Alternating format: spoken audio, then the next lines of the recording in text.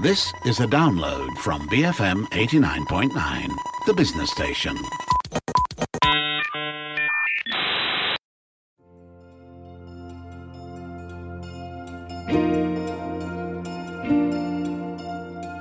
World Refugee Day is observed every year on the 20th of June to celebrate the strength and courage of people who have been forced to flee their home country to escape conflict or persecution.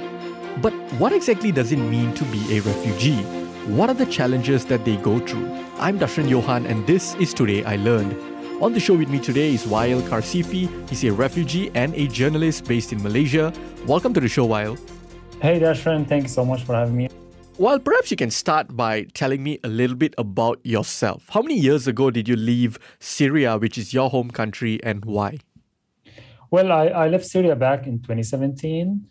And, just like thousands of my fellow Syrians, we had to leave the country because of the war and the violence that was happening. And, it's just there was no hope for a lot of young people like me back then in Syria. So, that was the main reason I left my country. I left in 2017 and came to Malaysia. And since then, I've been living here in Kuala Lumpur, working and, getting on. And how old were you when you left Syria? I was 23. 23, right. Yes. This might sound like a bit of a, odd tangent, right? But what are your passions and hobbies? What do you like to do for fun? First of all, my passion is writing. Is something that I enjoyed doing since I was a kid. Always in school, I think it's the same in Malaysia. You have these classes that, they ask you to write about the topic. Right. And, you can get as creative as you want. And that's something I really enjoyed since I was a kid. But aside from my professional writing, I enjoy music. I enjoy anime. I'm a big fan of anime too. Right. What's your favorite anime? Oh, well, that's a tough question. Maybe One Punch Man, I would say. Right. Nice. And that's it. I'm a big fan of sports too, football. Did you always dream of becoming a journalist? Is that what you wanted to do growing up in Syria as well? It wasn't as clear as that in my mind when I was younger. I just loved writing. And as a kid, I always wanted to write a TV show when I grew up. I used to watch all those TV shows, and I remember I never knew how a TV show is made. But then I watched this little documentary about how, TV shows are made, like sitcoms and all. And I remember I was maybe 12 or something like that. And I was like, I want to do that. I want to write a TV show one day. And then, as I grew up, I started reading more journalism and I started, being more political as a teenager. And then, I realized that journalism is a very important part of society. It's something that I want to do. The reason I'm asking this question is because, while people tend to look at refugees and the countries they come from as sort of these homogenous entities, right? People tend to, put them in, as if they are one block and say, those refugees. But refugees aren't a homogenous group, are you? I absolutely 100% agree that there's this dehumanization of refugees that has been happening, especially in Malaysia for the past decade, maybe. Maybe less, but yes, there's a huge dehumanization stigma that has been inflicted on refugees for a long time. And refugees are always seen as a group, as a group that has similar ideas and similar ideologies. And that's something, as a journalist, I always try to show in my work that refugees are just as individual and as complex as everyone else. And they have very different ideas about things. They have very different political ideas and religious ideas. And there's no way you can box all refugees in one place. And how do refugees usually get from point A, which is their home country, to point B, the country in which they are hoping to seek asylum, especially when it comes to refugees traveling to Malaysia? Well, if we're talking about other countries in general, refugees leave their countries in different ways. The most common one that has been happening in the last couple of years because of the the war that was happening in Syria and in Myanmar, people were escaping their countries through the sea. And it's a very dangerous way. A lot of people lost their lives in their search for safety from the wars and the violence that was happening in their homelands. And I mean, refugees, again, it's not just war. Sometimes people become refugees because of discrimination against them, because of, color or religion, or even like gender-based discrimination or sexual identity discrimination. And there are, tens of reasons why someone is refugee. And I believe all of these reasons are just as valid as the others. And some people, sometimes they leave their countries without the plan to become refugees. Sometimes you go to study somewhere and then suddenly war starts in your country and you can't go back. You have no other way or an option and you become a refugee. So it's not always a decision to become a refugee. It's just a decision to live and survive. And that's what drives most refugees to run from their countries. But, talking about the ways that people arrive in Malaysia, Mm-hmm. I mean, as most of us are aware, refugees from Myanmar had no option but to escape through the sea to come to Malaysia. And, there was a big wave of refugees back in 2015, 2014. And even until now, we still hear news about boats arriving on Malaysian coasts and, how the Malaysian government is pushing those boats back to the sea. And there are other ways, like for example, a lot of Syrians come to Malaysia through, flights normally. Mm-hmm.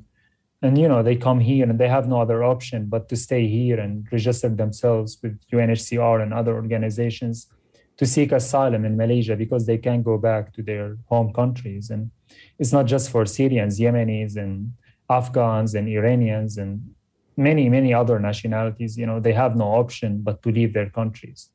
Talk to me about how treacherous that journey can be, because it's not so much buying a ticket and getting on a cruise ship and go traveling to another country. More often than not, there is a lot of risks and dangers that the refugees are putting themselves in just to travel by boat to another country, right? Absolutely. I mean, there's a big disinformation about refugees, especially the Rohingya refugees in Malaysia. And a lot of people say that they come here, they come here to be with their other family members. They come here for money and opportunities. And that is absolutely misinformation. And sometimes it's a deliberate disinformation just, to inflict hate against and xenophobia towards refugees. I mean, the journey can be really, really dangerous. And it's a life-threatening journey, especially, as a Syrian. I know I have many family members and friends. I lost 2 friends in the sea who died, in their way to get from Turkey to Greece to go to Europe, and they had no other option. The journey can be really dangerous. And, these refugees are paying a lot of money just to escape the horrors that they face in their homelands. And aside from paying big sums of money, they are under the danger and the mercy of, human traffickers who treat them. I mean, there are many documented stories of refugees being tortured and beaten up and even killed by human traffickers. So, what we always say is no one would put themselves and their kids in the sea if land was safer than that. That's their only option, Right. Behind you, there is death, and in front of you, there is the sea. And the only option is to ride the sea and try to survive. And that's why many refugees have no option but to do that, despite all the risks and despite, risking their lives and the lives of their children. So the journey is really, really, dangerous. It's really risky. And, that's why I invite a lot of Malaysians to read, about the journey that refugees have to take to come here, especially the Rohingya refugees. And, they have, I always invite them to listen and read with an open heart and open ears to understand people's struggle and not just listen to politicians and the things they try to say in the media. Now, what happens once, let's say we talk about boats, right? Or even planes for that matter, in a country like Malaysia, where we haven't ratified the UN Refugee Convention. Malaysia, more often than not, takes a very hard stance against refugee, especially in recent years. So when a boat arrives at a shore, on the Malaysian shores, what happens next? Where do refugees go immediately after that? I mean, if they're not caught by the Malaysian authorities who detain them indefinitely, by the way, there are refugees who have been in detention centers for years now, Right. without any charge, without any access to having a lawyer or access, to talk to anyone, even UNHCR or any other organization that works with refugees and asylum seekers. If they're not caught by Malaysian authorities, I think most refugees, they know someone here, some of them. Others don't. Like, you have stories of refugees as young as 5, as young as 10 years old, coming here by themselves just because their families couldn't afford for everyone to live. So, they send the youngest one to survive. And they have to trust strangers, or somebody from their city or village to take the kid with them. So, I mean, once they get to the shores of Malaysia, they need to find their own ways to places that they know that other refugees reside there, And that's why, we always say that this fear of mistreatment and this fear of the violence that the Malaysian government shows towards refugees sometimes, this is what drives refugees to hide. This is what drives them to stay in the same place. You see them in one place, and we always have the fear of that, staying in one place might turn into a ghetto, and that's not something refugees or Malaysia wants. And yeah, I mean, once you get to the shores, if you're not caught by the authorities, your only option is to find your way around and, go to places where other refugees from your country or, who speak your language stay. And, always a lot of them go to UNHCR next. Like the next step for a refugee who gets in Malaysia is to register themselves in UNHCR.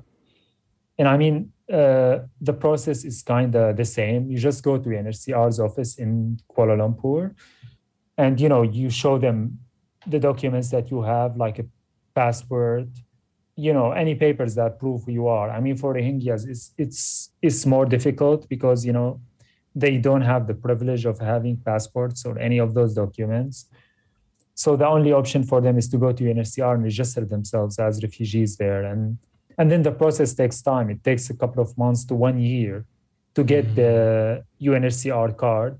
That card is just an ID card that you get from the UN Refugee Agency. It doesn't offer practically any protection, but it's still a document that, refugees need to have with them. It's still safer than being, undocumented at all. Right. And you talk about, how refugees, a lot of them get caught immediately. Some of them, those that are fortunate, they manage to find, let's say, whether it's family members, someone they know, friends of friends, and so on and so forth. Where do they live? And what are the living conditions of refugees in Malaysia like?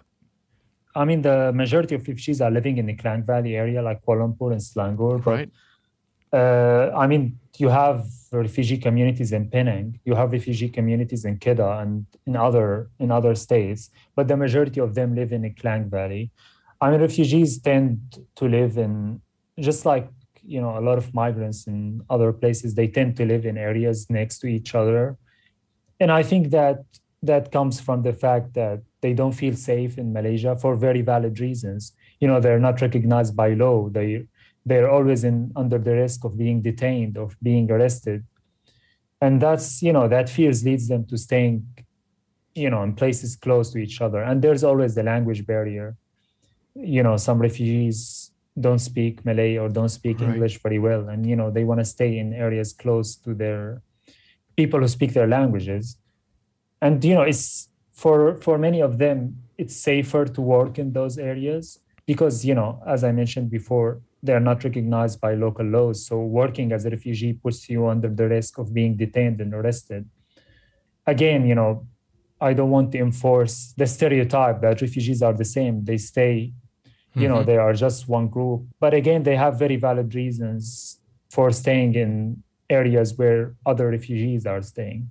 I think the blame in that all falls on the government, not the refugees themselves. Because if refugees felt safe to go out there and live in different places and, work and seek opportunities in other parts of Malaysia, they would, but they don't have that option. They don't have that privilege because the government is depriving them of it.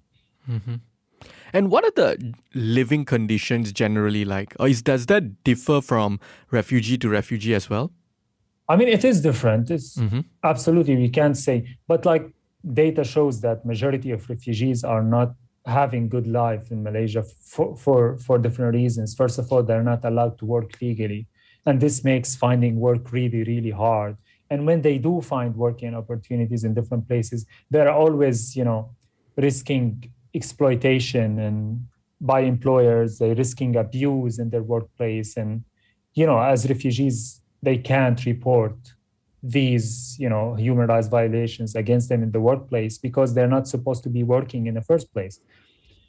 And this makes it really hard for refugees to survive. They're not allowed to access formal education. They're not allowed to work. And, when you need healthcare, you pay 50% of what foreigners do, right? Which is sometimes very expensive for refugees, especially if you have to do surgery or something very urgent. Sometimes it gets to thousands of ringgits, and refugees can't afford that. So, I mean, the living circumstances are absolutely different from one refugee to the other. It's better. Me, myself, I'm very privileged, because I had opportunity to get good education. That's a privilege that not all refugees get in their homelands, especially those, the young who have to leave when they're as children, or if they are young people like teenagers and they come here and it's very tough for them here to seek education or complete their education because, they're not allowed to access schools and universities in Malaysia. And the only option is for education is community schools. And, these community schools have very limited funds. They have very limited capacity. And yeah, that makes it really hard for refugees in all aspects of life, like working and education and healthcare. So it's very difficult for refugees in Malaysia to survive, but yet, they keep trying very hard. And that's the message we try always to send to Malaysians, that, if refugees were seeking opportunities, they wouldn't come to Malaysia. But the only option they had is to come to Malaysia. They didn't have an option. On the show with me today is Wael Karsifi. He's a refugee and journalist. After the break, I ask him why refugees should be given the chance to assimilate in Malaysia. Keep it here on Today I Learned, BFM 89.9.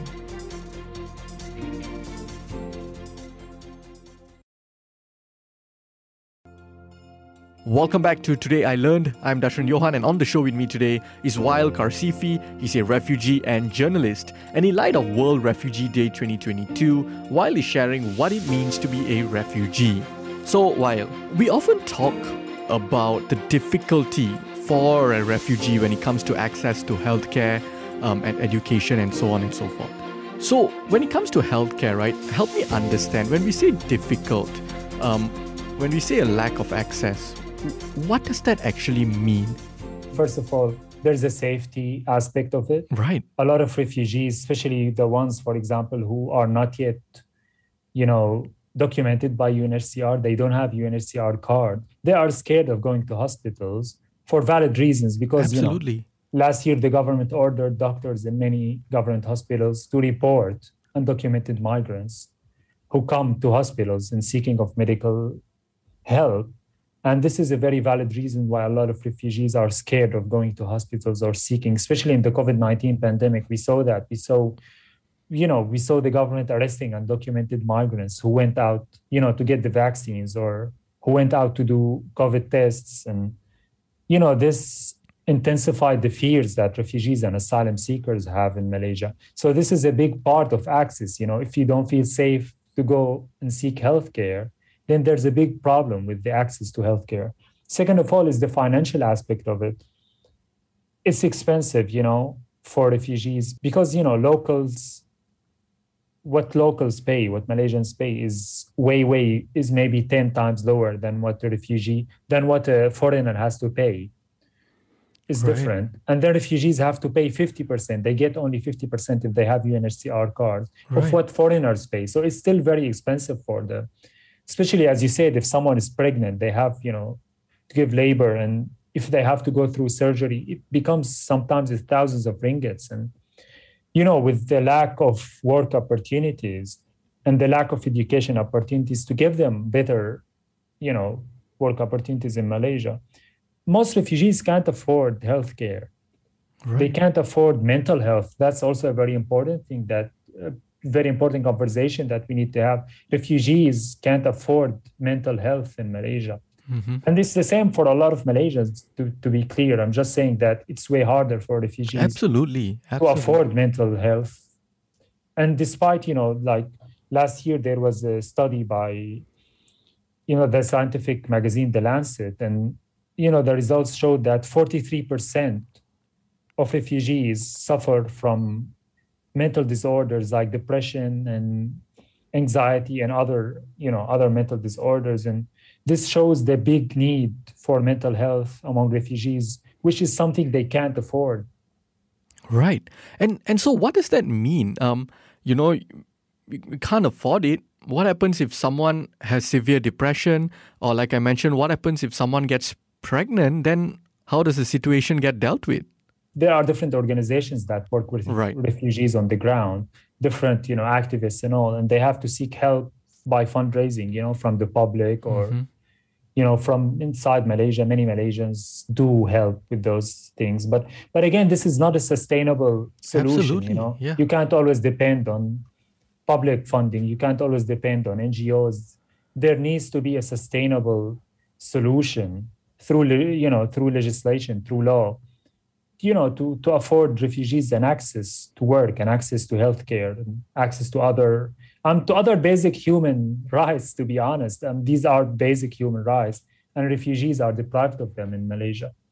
There's also this aspect of detention centers, which you brought up earlier. What are situations in detention centers like? And more than that, right? You mentioned earlier that people are kept in, many refugees are kept in detention centers for years and years. Sometimes you can even go up to a decade or more.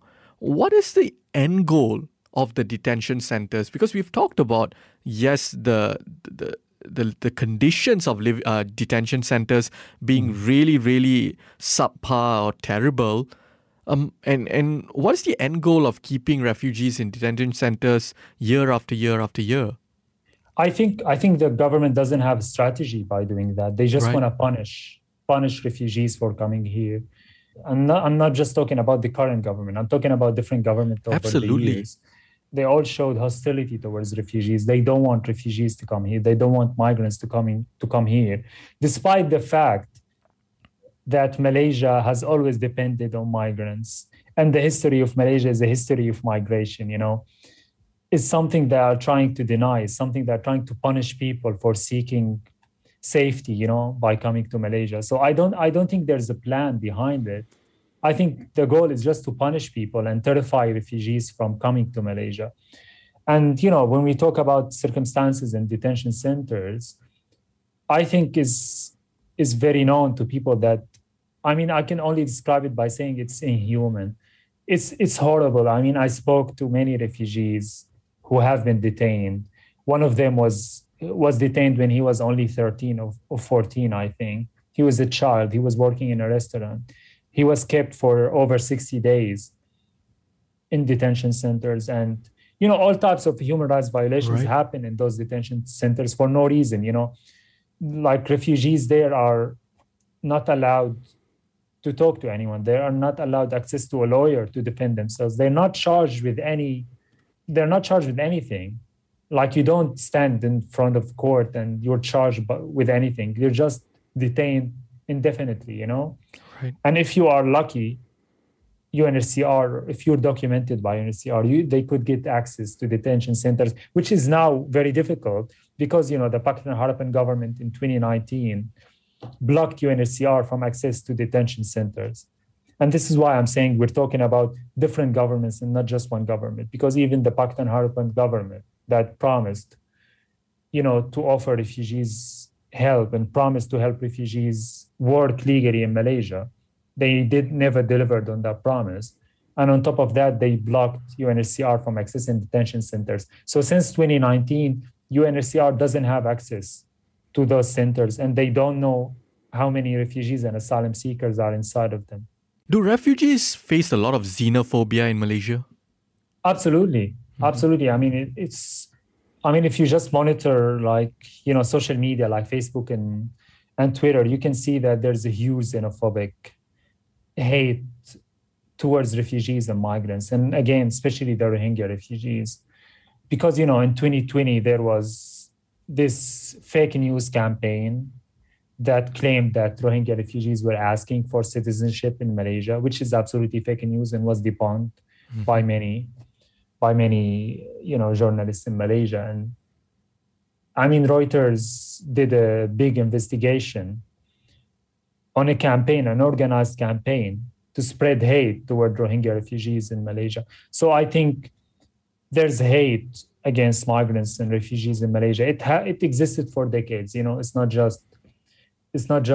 didn't start with the refugee wave in the last 7 to 10 years. It's way older than that. It started, I think, since the independence of Malaysia. I mean, hate is not just aimed at refugees, it's also aimed at racial minorities. And I think it all comes from the fact that, many politicians and many groups benefit from this racial conversation and benefit from these racial politics. Right. And I think one important point is refugees don't fit into the narrative that Malaysia is 3 big races living together. Refugees don't fit into that conversation because refugees come from different races, different cultures, different languages. And they don't fit into that, that picture that many politicians tried and governments tried, to market through over the years, not just in Malaysia, but outside of Malaysia, that Malaysia, is 3 big groups living in harmony together. And refugees and migrants don't fit into that picture. And that's why for many politicians, offering refugees and migrants an opportunity to be part of the Malaysian society, to live here normally, is not an option they want to take because it doesn't fit their agenda. No refugee has it easy, but are some refugees from certain communities, do they face harsher discrimination compared to other refugees because of their skin color or whatever else it may be? 100%. I mean, just as I said before, Rohingya refugees face the worst xenophobia and worst hate campaign in Malaysia. And I think color plays a role in that. Absolutely. I think the same happens for African refugees in Malaysia because of the color of their skin, because colorism is very persistent in Malaysia. And one can see that clearly. There is hate towards Black and dark people in Malaysia. Right. And not just migrants like from Bangladesh or other South Asian countries. There is also hate toward Malaysian Indians, because of their skin color. And yeah, I think colorism is very strong in Malaysia, and that plays a role in the way that a refugee is perceived. Because for many people, when you say refugee, the stereotypical image in their head is someone with a dark skin. And, they always see these pictures in the media about refugees being detained or, gathered together in groups and sitting on the ground in front of immigration officers. And this is the picture that I think the media played a negative role in planting this picture in the heads of many Malaysians. So yeah, I mean, absolutely, color, there is a stereotypical image of what a refugee is. And that causes the hate towards the Rohingyas because of the color of their skin. While do you think refugees should be given the chance to assimilate into our communities, study, work, and even pay taxes here in Malaysia? I'm going to ask you a question. Let me take your role for 1 second. Right. I mean, when somebody asks that question, it's a valid question. But the only thing that comes to my mind is an opposite question. Do you think Malaysians in Australia should be, for example, allowed to work and pay taxes? Yes, right. Absolutely. Because their nationality doesn't matter. They're Yeah. human beings and they have a right to be there. Yes. And I think it's the same for refugees. This is Right. why, as you mentioned before, people see refugees as outsiders, as aliens, And again, what we want people to think of as refugees are human beings and they come from different, experiences and different cultures. And yes, of course, they have a right. I don't think it should be allowed or not. Every human being have a right to exist wherever they feel safe. And every human right has the right to work and have a right to access healthcare and access education. And that's why I think refugees deserve the right to have all those things in Malaysia. I think,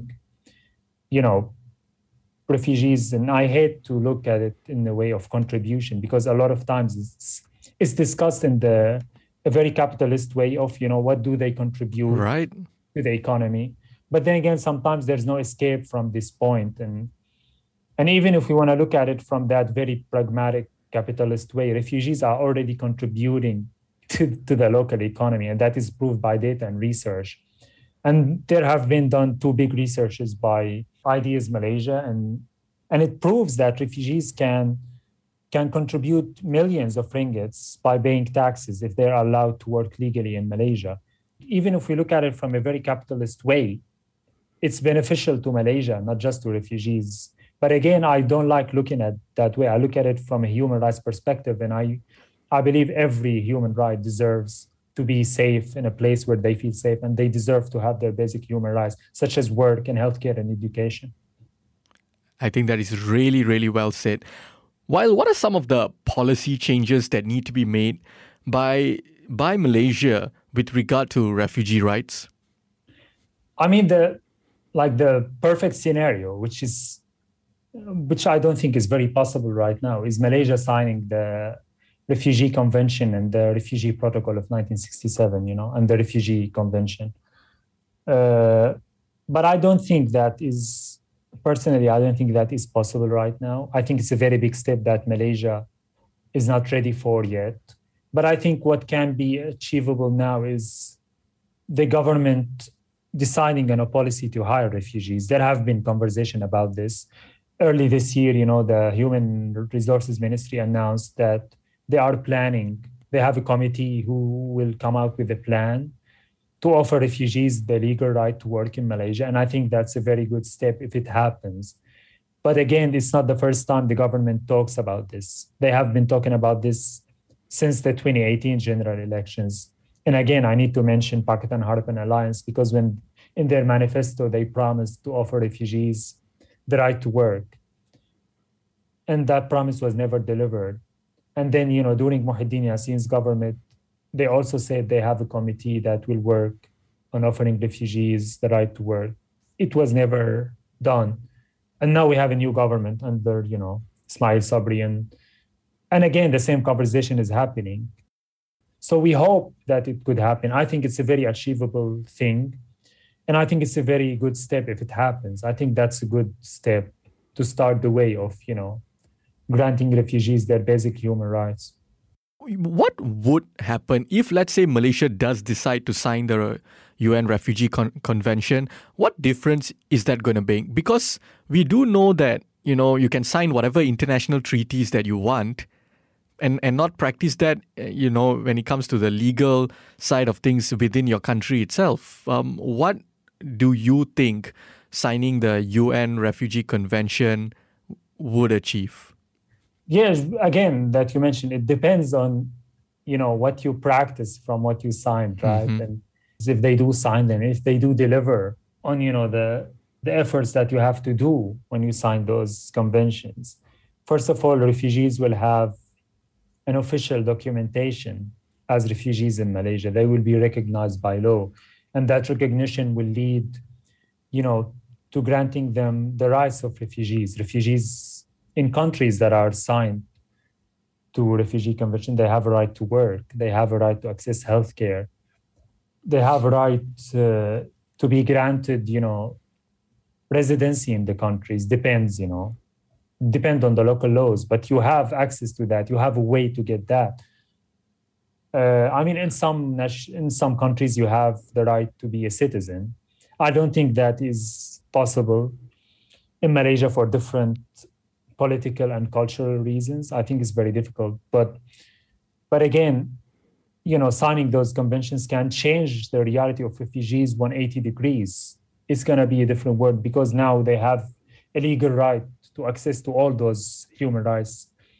And, they can travel, they can have their mobility rights back, which is something we always tend to forget when we talk about refugees. Refugees are deprived of their mobility rights, Like even for most refugees, it's difficult to travel from West Malaysia to East Malaysia, like Sabah and Sarawak, because of, documentation, passports and different documents. But, if you are a refugee, a recognized refugee in Malaysia, for example, in a perfect scenario, you can travel outside, You can see, refugees are deprived of seeing their family members for years, decades sometimes. And if you're recognized as a refugee, you can consider Malaysia your home now. You can travel. And this is a big myth that people think refugees are not allowed to travel or should not be allowed to travel. And that is wrong, Even in like organizations that deal with refugees, they understand that refugees sometimes they can even go back to their home countries in some stances, and they can come back to the country that they seek asylum in. It's a very complicated issue, but I think signing those conventions would absolutely change the reality of refugees 180 degrees. It would change completely because again, now you have legal right to seek, your basic human rights, such as work and education and healthcare and traveling, mobility rights. Right. All right. Before we wrap this conversation, while in light of World Refugee Day 2022, would you have a final message for us? Well, my final message to everyone listening, Malaysian or not, refugee or not, is, is solidarity and empathy. We need to look at each other as human beings, away from labels, away from religion and gender and nationality. I think if we try to do that, if we try to look at other people and listen to their stories, and here's something I want to say to Malaysians who never spoke to a refugee: try to speak to one.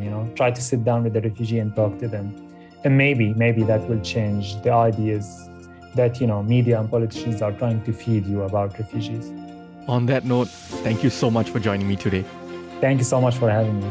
That was Wael Karsifi. He's a refugee and a journalist. If you missed any part of our conversation, you can also check us out on podcasts. We're available on the BFM app, bfm.my, or pretty much wherever you get your podcasts from. I'm Dashran Johan, and this has been Today I Learned, BFM 89.9. Thank you for listening to this podcast. To find more great interviews, go to bfm.my or find us on iTunes. BFM 89.9, the business station.